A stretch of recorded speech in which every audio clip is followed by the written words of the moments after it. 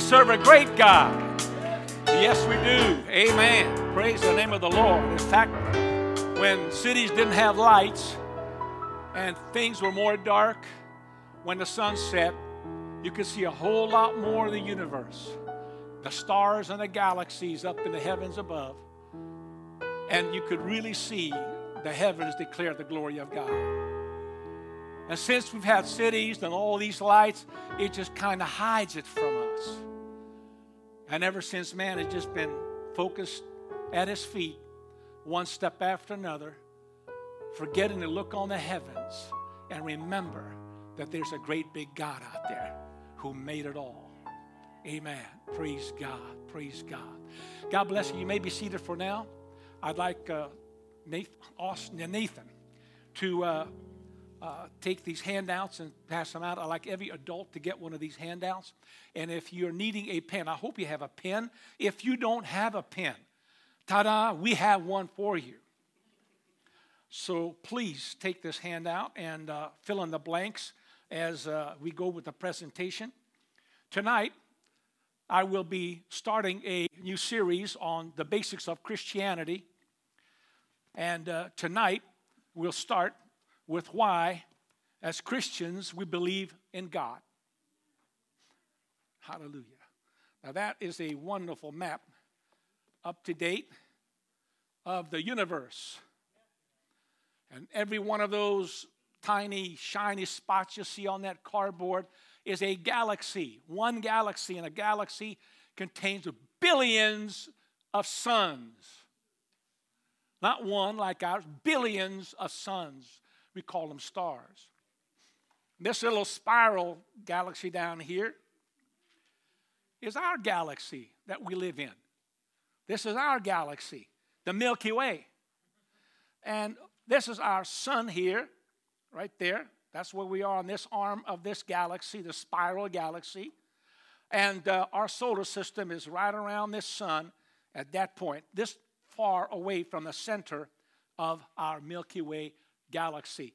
And that's several million light years away to the center, meaning it takes 1,000,000+ years to travel at the speed of light just to get to the center. And there are, as you see in these upper lights here, billions of these over here in the rest of the universe. And we don't even know how far it stretches. And as far as we know, this is the edge of the universe with our telescopes and from the Hubble. And beyond, they say it's like, 13.7 billion light years away into the distance.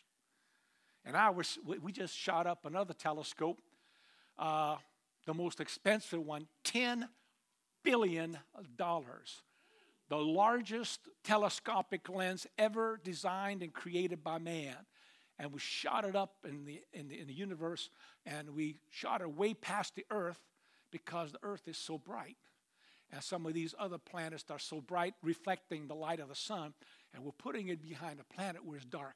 And they can see further and better and with a greater scope than ever before as to where the universe ends or how far it stretches.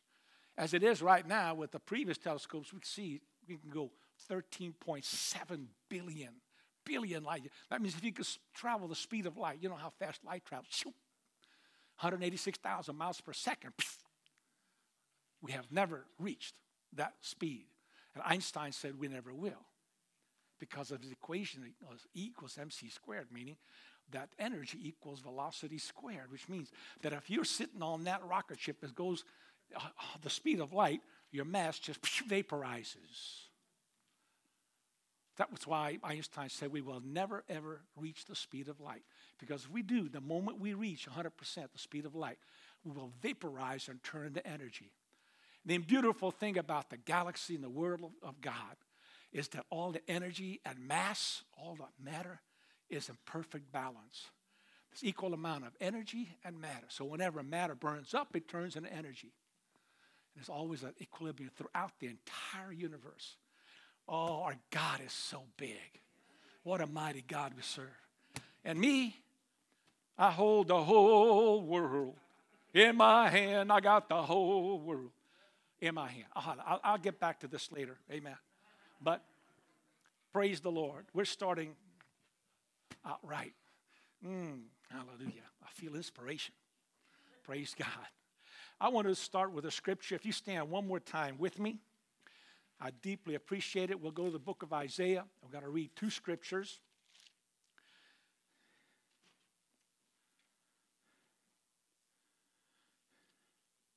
Isaiah 43:10 and 11. Isaiah says, God speaking through him, "Ye are my witnesses, saith the Lord, and my servant whom I have chosen, that ye may know and believe me and understand that I am he. Before me there was no God formed, neither shall there be after me. I, even I, am the Lord, and beside me there is no Savior." He said, I am God alone, and there was no God formed, and neither shall there after me. Then along with that in Isaiah 46, verse 9. "Remember the former things of old, for I am God, and there's none else. I am God, and there is none like me." Hallelujah. I want to talk to you tonight a little bit in this first session on why we believe in God. Why we believe in God. Let's pray. Lord, we thank you for your presence. We thank you for your word that you have given us to learn about you and about your world that you made, and our place in it and our purpose and your mission in us, Lord. Bless this church, bless this assembly, and open our understanding. Indeed, we may be enlightened by it. In Jesus' name we ask, amen. God bless you. You may be seated. This first lesson of 7 will focus on belief in God, the basic reason why we believe in God as a supreme being. The next installment will focus on the Christian religion in general and the apostolic message and how Christianity differs from all other religions in the world. We'll do a little comparative religion and analysis. Not very deep in any of these subjects, to say the least. We don't have that much time for that kind of analysis. We're just going to touch on the highlights. This is just going to be a cursory overview of these subjects and not at all a deep analysis. And then we're going to look at the Bible at the third installment, looking at how it was written and how it came to be in its present form, and why I believe that it is a revelation by God given to man. Then we're going to focus on the Lord Jesus Christ as the central figure of the Bible and what that means to us, and particularly the church. Amen. Then we'll focus on the subject of salvation. That'll be installment number 5. We'll review the main idea of what the Bible teaches about salvation and why that is important. Then we'll talk about the church in lesson 6. We'll examine what Jesus and the apostles say about the church and how the Bible describes it as it is supposed to be. And then the last one will be on Christian living, on our description of how our lifestyle and our purpose for our lives is to be in harmony with the Word of God. Amen. And again, I said none of these subjects will be really exhaustive in its nature. It'll be a summary, if anything else. And each of these subjects obviously can take years to study. There have been thousands of books written on many of these subjects, of these 7 subjects in particular. And it would take a lifetime. And even that wouldn't be enough to cover these subjects adequately. But we do have the Word of God. And it's really to give you a synopsis, give you the basics for this, to reinforce what we know, what we believe, and maybe to articulate it better to somebody else, particularly people in the darkened world who really don't know God. And we, on the other hand, know who He is, but we, in a sense, may be able to articulate better without the Bible why we believe that there's a God. And that's really what this first lesson focuses on. Most people in the world today really believe only what their parents or their grandparents believed. And so I would encourage you to follow along the lesson plan here, because there are some fill in the blanks and you may miss something. So I hope everybody's got a pen. If you don't, raise your hand. We can still get you one. There's two back there that needs. Hallelujah. Thank you, Jesus. Sister Tonda, you getting one? I think maybe Sister Tonda can get some from back there. If you don't have any, you talking about papers or pens? Paper? We're all good. Hallelujah. Thank you, Jesus. But no, really, most people believe what they caught from their grandparents and from their parents. And that may not always be right. May not be the whole truth, nothing but the truth, so help you God. John 7:38, Jesus said, "He that believeth on me, as the Scripture hath said, out of his belly, out of his innermost being shall flow rivers of living water." And he spoke that of the Holy Ghost. But he said, "He that believeth on me, as the Scripture hath said." That's important, because it means that our faith, our belief in God has to be in harmony with the revealed Scripture, the Bible, the Word of God. There are many believers in the world. Many people have faith, but not in the right thing. And so it's important for us to understand from the Word of God why we believe what we believe, and to make sure that our faith system aligns in harmony with Scripture. And as we examine this topic more objectively among all people on the earth, we'll find that there are many ideas that people espouse about God. One is, obviously, that there is no God, that life is all there is. There are those who kind of fall in between the lines, agnostics, where they say, I don't know if there is God, and I can't prove it, but I can't prove that there isn't one. So I'm just kind of in between. I don't believe and I don't not believe. That's basically agnostics. And secular, if you please. And we'll talk about that in a moment anyway, at least one example of them.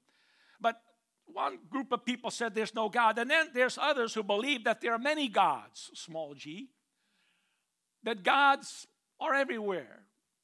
And it's in nature, and it's in animals, and all these things. Pantheism and polytheism. More than one God. It's a nature and beyond nature.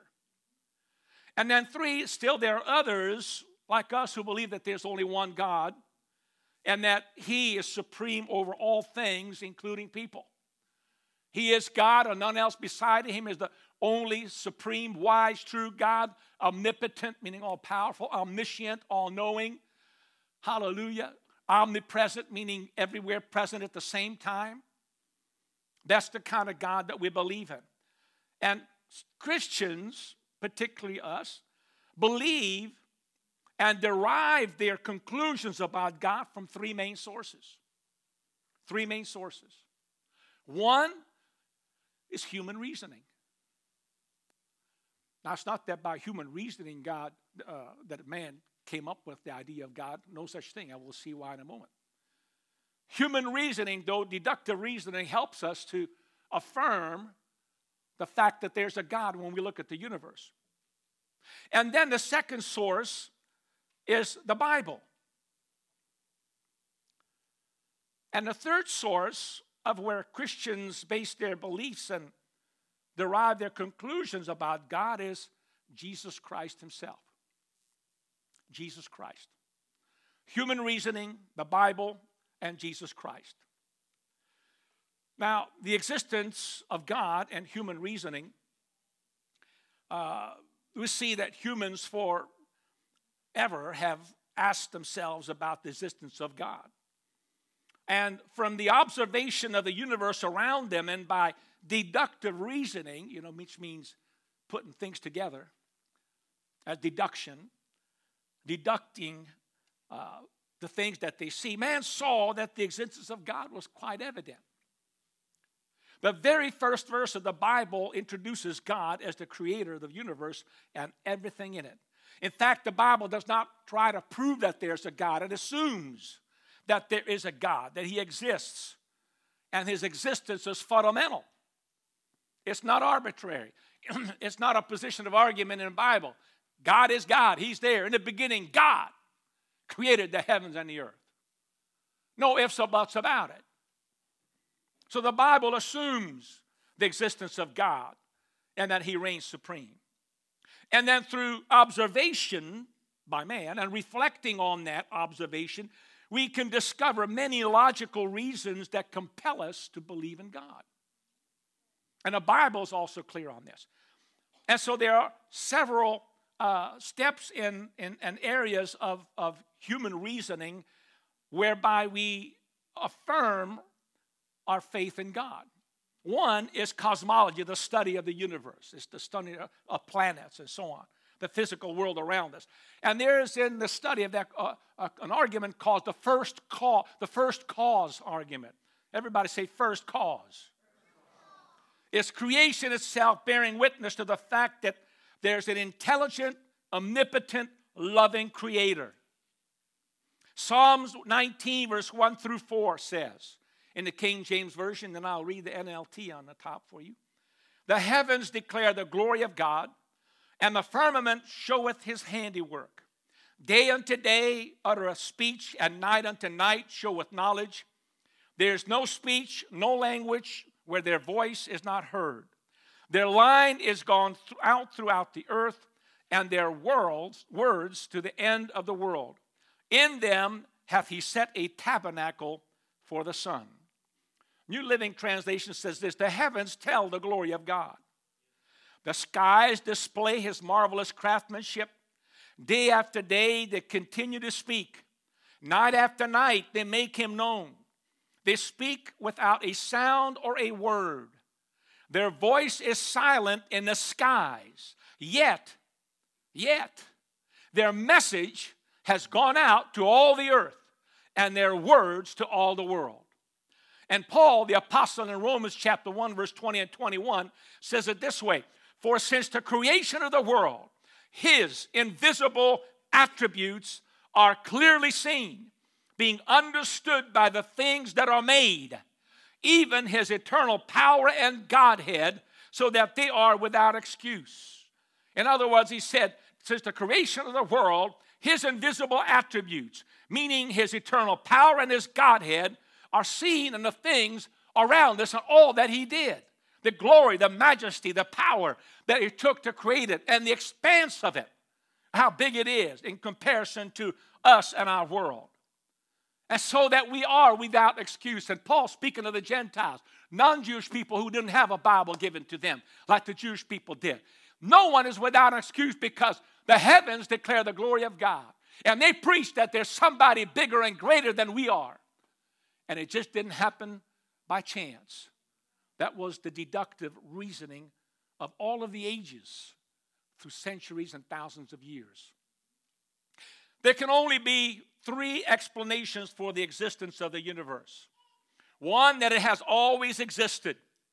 In other words, it's an eternal universe. It's always been here and always will be. And then the second explanation says that it came to existence by its own power.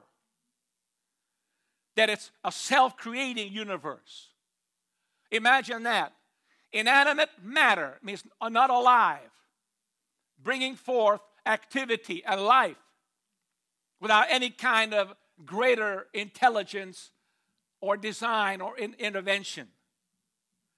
But still they believe that it came to existence by its own power. And thirdly, of course, there's the other opinion and explanation, that is that God created it. God created it.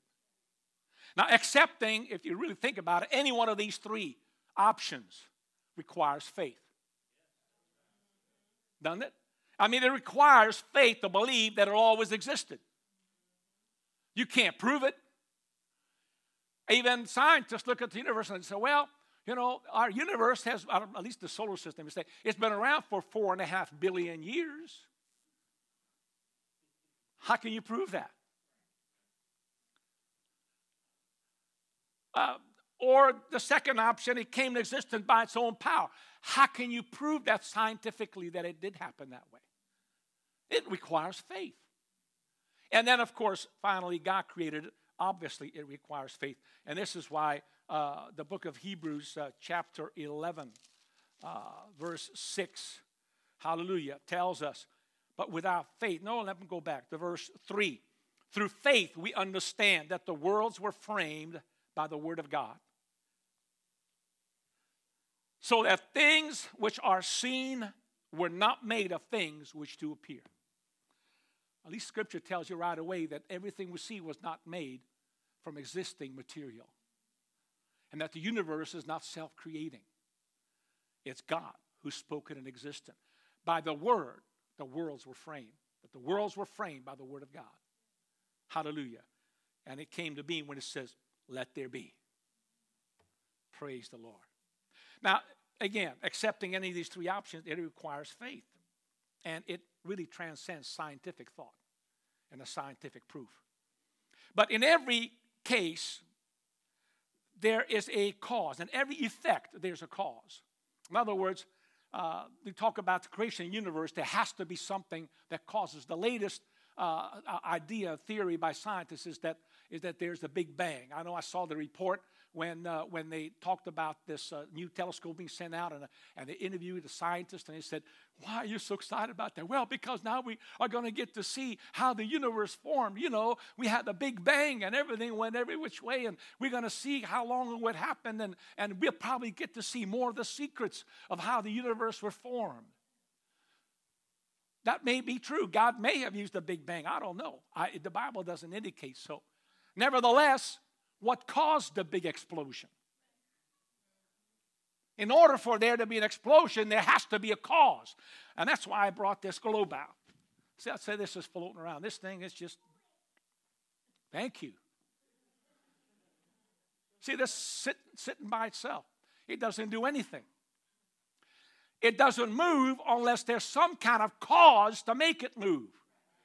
And so it's stationary, it exists, but if I go,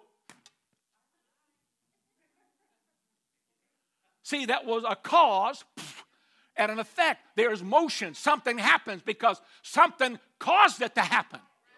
That's the same thing with the universe and the way God created things. Hallelujah. There has to be a cause.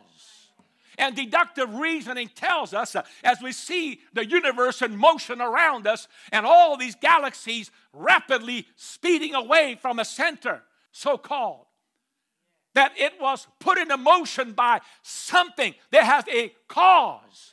And what is that one big cause that can cause, amen, that much matter spewing all out into the empty space that we can't even measure, that we can't even travel through because our life isn't long enough. So every effect has a cause.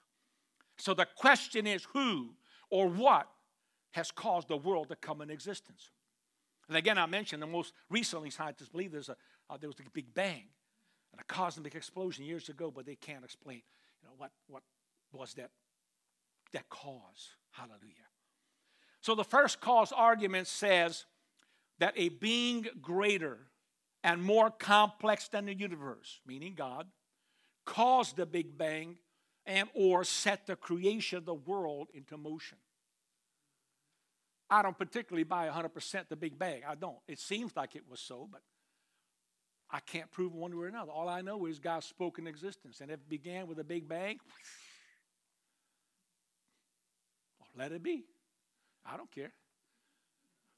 But I know who caused it. I know who caused it. And he had designed. And we'll get into that other aspect of it next. Hallelujah.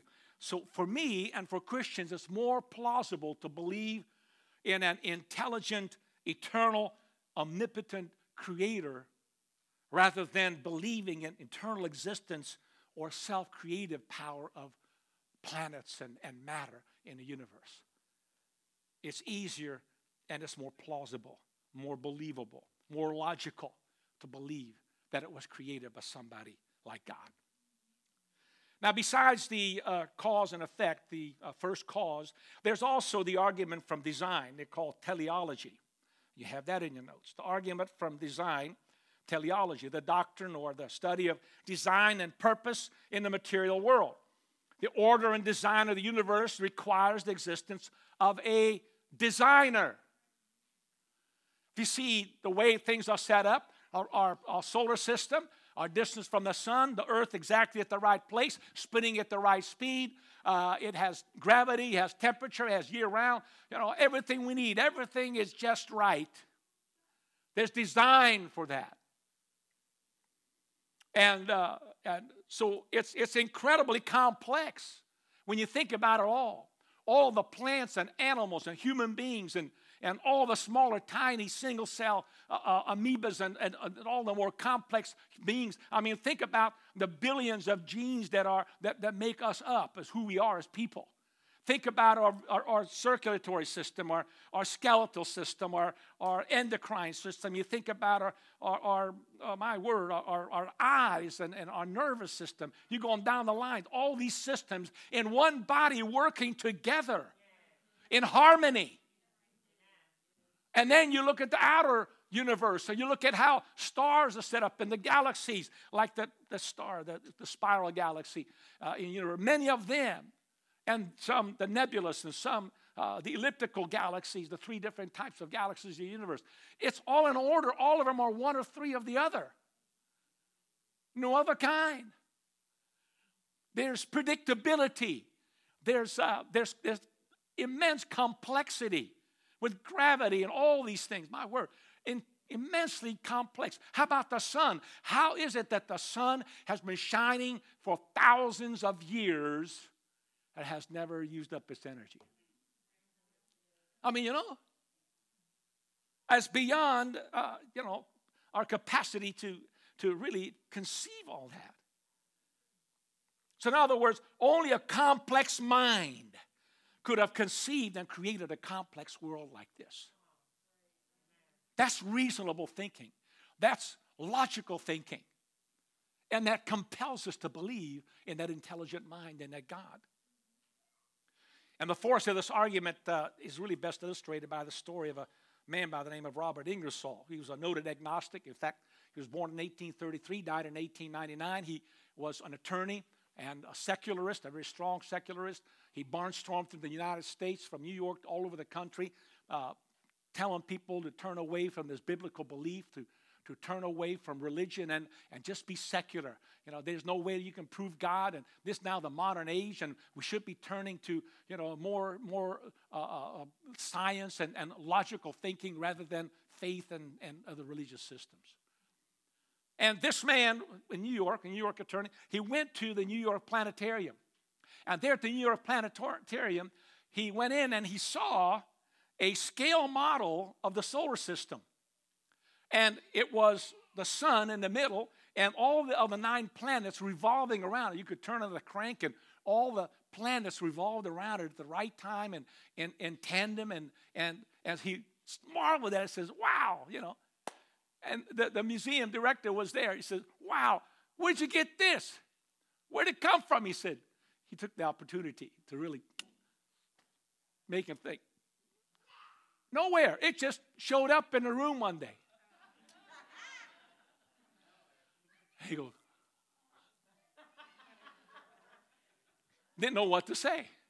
Now, if you take it on to the grander scale, that's exactly how illogical it sounds when you look at the universe and you look at the solar system and you say, well, how'd this come to be?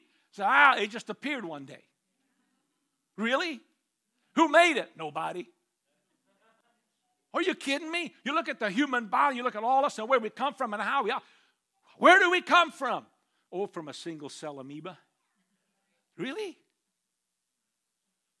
The complexity that we have, the design, thoughts, feelings, emotions, love, all those things, all these systems working together in tandem and in harmony. You mean to tell me we just happenstance?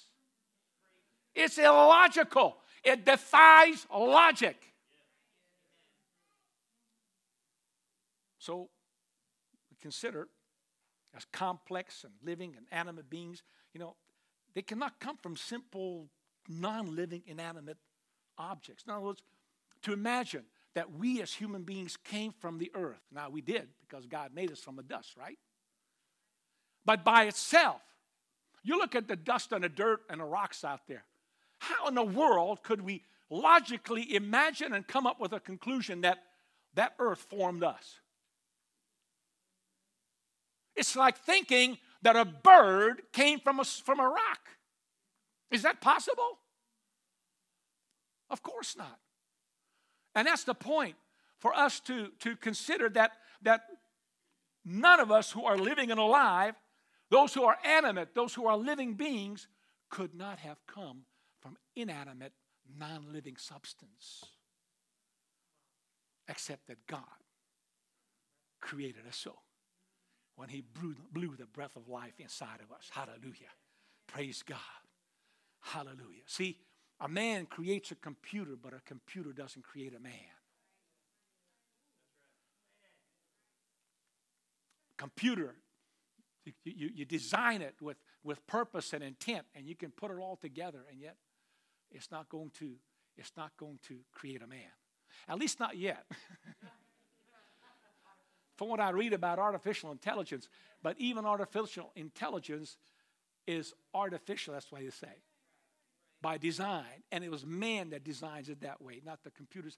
Now, who knows where it's going to go? I don't know how far God's going to allow that this thing go. I don't know. I don't remember Daniel says that knowledge shall be on the increase. But you can see even today how scientists deny truth to follow their own narrative, how far they're willing to go. And when they encounter the truth about creation and about life and the origin and source, how far will they go to deny that? Because it's in their best interest to do so, if you think about it. Because the moment you accept the fact that there's a God, then you automatically become accountable to him. And that's the whole point. That's why so-called scientists do not accept the truth, even if it was to hit them right on the nose. Because the moment they do, they're going to say, I'm accountable. Which we know we are. Hallelujah. Thank you, Jesus. But it's an advantage to know that. Thank you, Jesus. So, the argument of design, teleology. Then there's the argument from being. It's ontology. It's the nature of being. As we are, we could ask the question, how could a finite, limited human mind even conceive of an infinite, omnipresent, omnipotent, omniscient, and perfect God unless God imparted that concept inside of us? I mean, think about it. How could we even think about a God greater than us if God didn't plant it in us? Where would we get that thought? Every society in the history of mankind from the very beginning, from earliest times, has expressed a belief in a supreme being. And modern anthropological studies have shown and verified that the earliest religions were all monotheistic, one God believers. Polytheism came much later.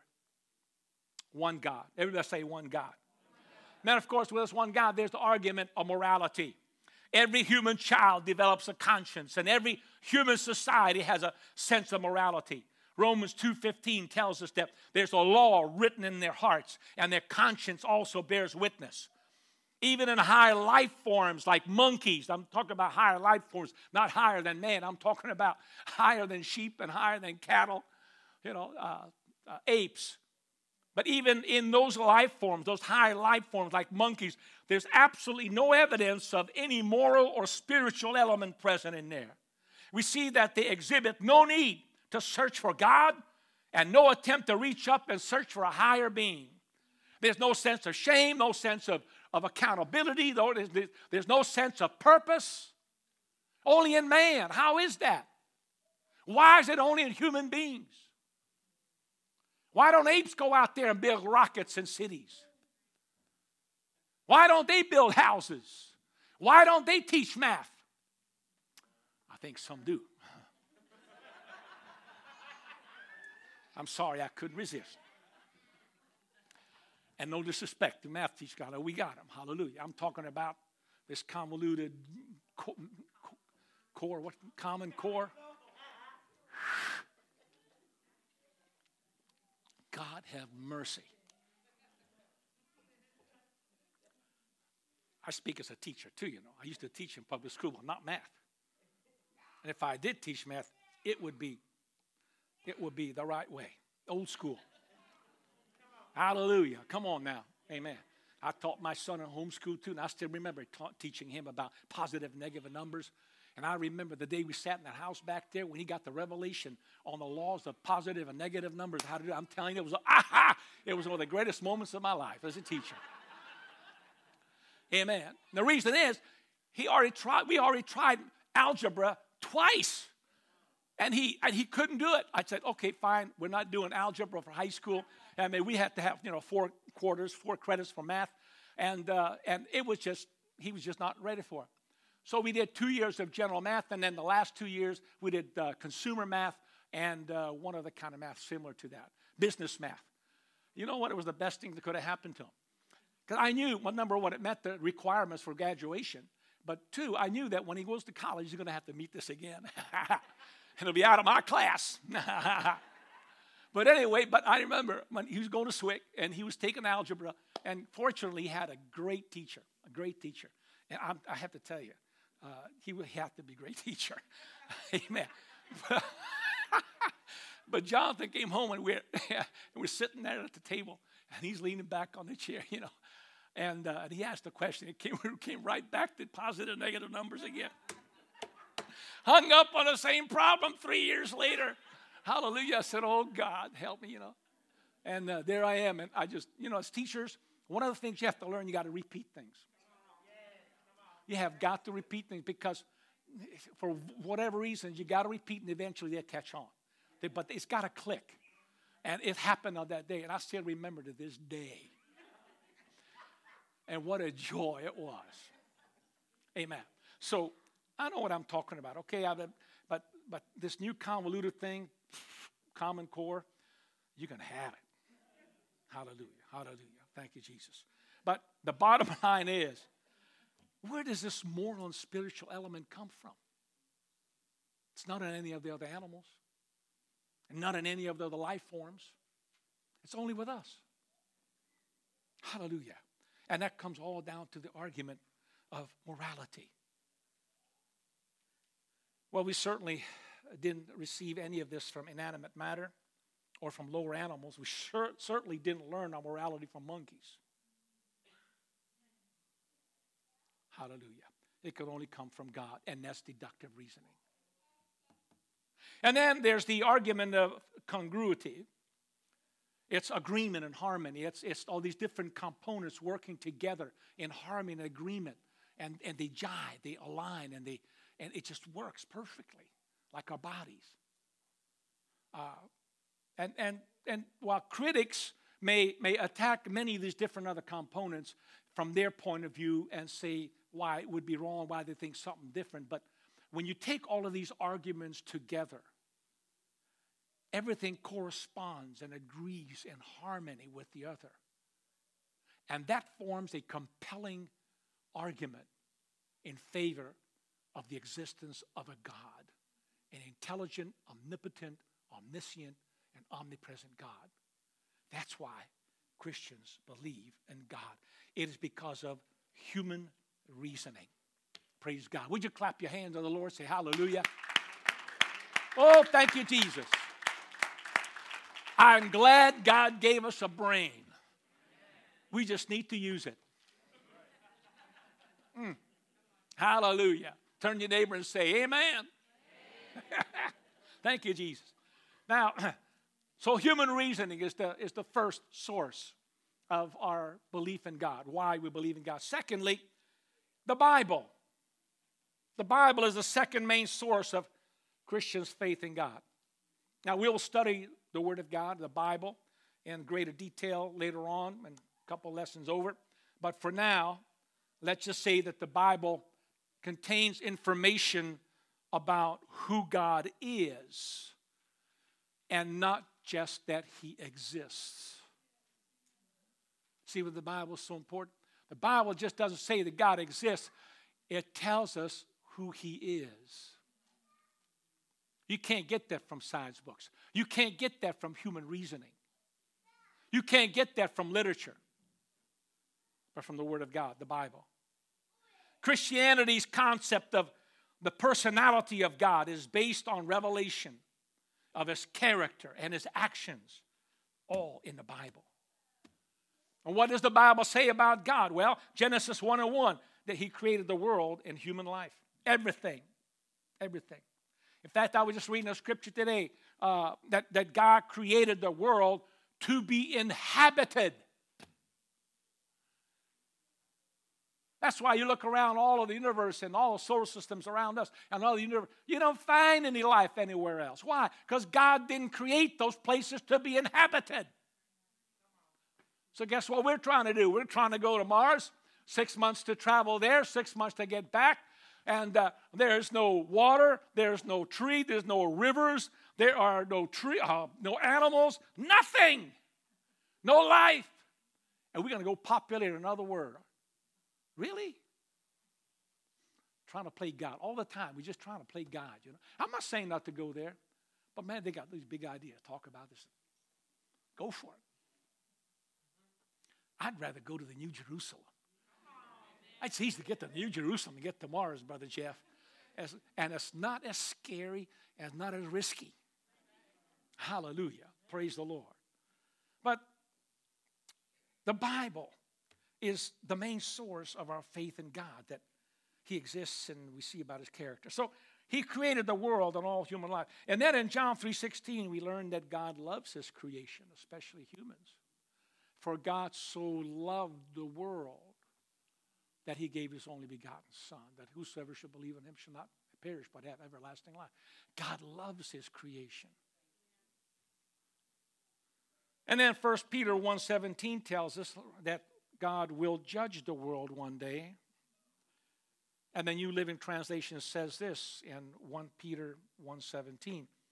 And remember that the Heavenly Father to whom you pray has no favorites when He judges. He will judge or reward you according to what you do. So you must live in reverent fear of Him during your time as foreigners here on earth. See the mindset? We just kind of feel at home. This is my home. No. Well, this world is not my home. I'm just a passing through. Remember that song? We're supposed to think like that. See why our forefathers sang those songs like that? To remind us we're foreigners here. Not supposed to feel at home. Understand, this is where you make your grave, but not your home. This is not your place of eternity. Up there somewhere, beyond the blue. Hopefully, if you're born again of the water and the Spirit.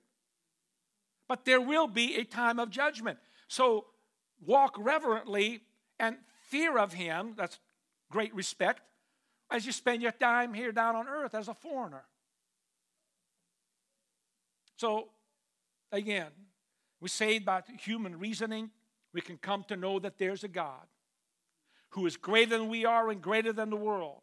But human reasoning cannot reveal to us God's character, His will, and purpose, or communication with us as human beings.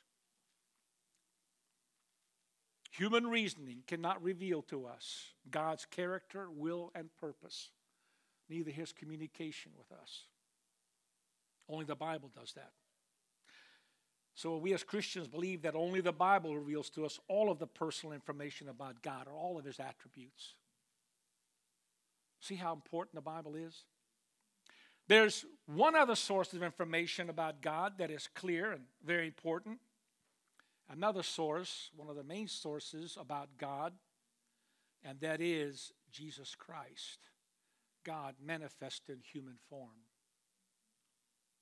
Jesus. The Lord Jesus Christ, 1 Timothy 3:16, without controversy, great is the mystery of godliness. God was manifest in the flesh, human form. Jesus presents the best picture of God's character and His will for our lives. There have been many countless books written about Jesus, But it's only the Bible that contains the eyewitness accounts of his birth and death and his resurrection. The Bible teaches that God, the creator of the universe, took on human form and entered this physical world that he created in order to reveal himself clearly and in a way that human beings could understand and relate to. What a loving, great God we have. We learn from Jesus that the human being is the Lord Jesus Christ. That one human being that God manifested himself in flesh and revealed himself to humanity. And if we examine the life of Christ, we're able to find things out about God that no other words in books or human reasoning can reveal. And one of the things we learn is that God has compassion on those who are weak.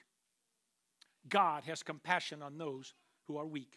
His kindness and compassion was repeatedly mentioned towards those who are sick, handicapped, had emotional problems, were failures in areas of morality and self-control. God was a God of love and compassion. He encouraged those who were poor or outcasts of society and were different culturally than the mainstream. And Jesus demonstrated a part of God's character in a way that could not be shown by creative power alone. All the things that God created does not show this nature, this aspect of him, these attributes of him, as we see it in the life of Jesus Christ. Now you see why it's so important to read the Gospels, Matthew, Mark, Luke, and John. You learn more about God in those 4 books than in all the Old Testament. And how he relates to us, how he loves us, how he cares for us. And the way he had shown compassion to those that you read about in the Gospels is the same kind of love and compassion that he regards you in. Amen. Somebody said, praise the Lord. And we see from the Gospels and from the life of Christ that God wants people to have eternal life with him. Gospel of John, chapter 6, verse 40. And this is the will of him that sent me, that everyone which seeth the Son and believeth on him may have everlasting life, and I will raise him up at the last day. Now, the New Living Translation, in the first line, it says, and this is the will of him that sent me. The New Living Translation says this, for this is my Father's will that sent me, that everyone which seeth the Son, the human form, believeth on him, may have everlasting life. Jesus is the one that gives eternal life and no one else. Hallelujah. This helps us to focus on one religious leader in the world. There's nobody else that promises that. No one. Buddha doesn't. Allah doesn't. Muhammad doesn't. Taoism, Shintoism. None of those religions offer what Jesus Christ just offered.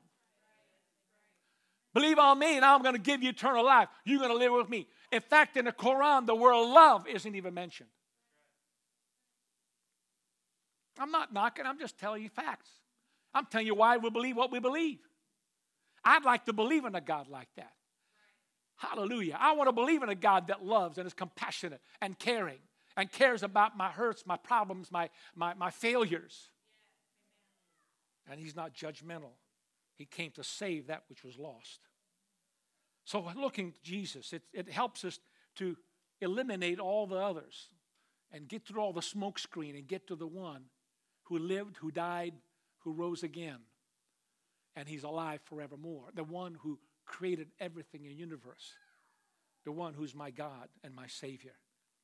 Jesus is the only one who promises and demonstrates that he has power over life and death. John 11:25, I am the resurrection and the life. He that believeth in me, though he were dead, yet shall he live. John 14:6, I am the way, the truth, and the life. No man cometh to the Father but by me. Hallelujah. Notice that no one comes by the Father. Why do you say Father and Jesus? Many times in the Bible you'll see, greetings from God the Father and even Lord Jesus Christ. I tell you why. In most of those letters, it's also to the Jews as well as to the Gentiles. Whenever Paul wrote by the Spirit and said God and the Father and even the Lord Jesus Christ, is to keep in mind of those people of the day that the God that they're looking to, the God of the Old Testament, is found in the face of Jesus Christ. That when they believe in Jesus, that when they call the name of Jesus to help, they are calling to help the God of the Old Testament, the Father of all creation, to put the two together. Amen. Not two beings, hallelujah, but two means of relationship. Hallelujah. The God who's the creator has become in Jesus Christ their Redeemer, their Savior. Amen. So this is what Jesus says, I am the way, the truth, and life. No man cometh to the Father but by me. No man comes to that invisible nature of God, to the Spirit, but through me. My flesh that shed blood for you and is not glorified for you as the firstborn of all living, those that are redeemed, those that are raised from the dead, from human form. As you know, all human beings die. We die in our humanity. But we don't die permanently. We will be raised again. We are raised from this physical death. What a glorious hope. You die, so what? Praise God. We're going to be raised. We're going to be with Him. Stand with me if you will. Hallelujah. I am the way, the truth, and the life. The life. Jesus is the life. Said, no man cometh to the Father. You can't come to God unless you come to Jesus Christ, that redemptive body. And finally, this passage in John 6:40, we read that I will raise him up at the last day. That term, last day, it shows us that there will be an end to time as we know it. I think you have that on your sheet too. There will be an end to the world and an end to time. A careful study of Jesus' life, as you read the Gospels even more, will yield many more revelations to you about God, personal things that will be special just to you. And now we know a little bit more about why Christians believe in God, the Bible, and Jesus Christ. As I said, the next time we're going to look at Christianity in comparison to other religions of the world. Hallelujah. Aren't you glad you know the truth? I mean, the truth. Jesus said, I am the way, the truth, and the life. Not a truth. All roads don't lead to heaven. Not everybody goes to heaven. Jesus said, broad is the way, and wide is the gate that leads to destruction. Many there be that enter therein.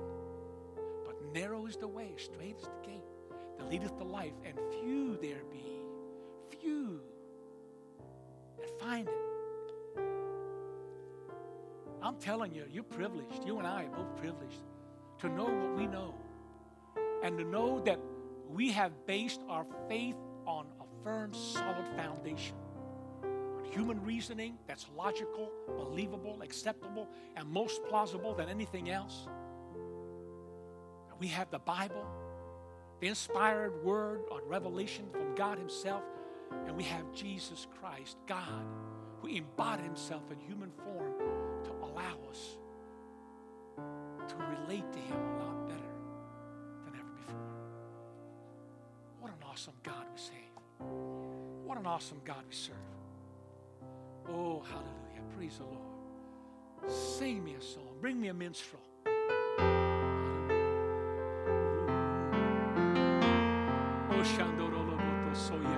Would you lift your hand and worship the Lord a minute?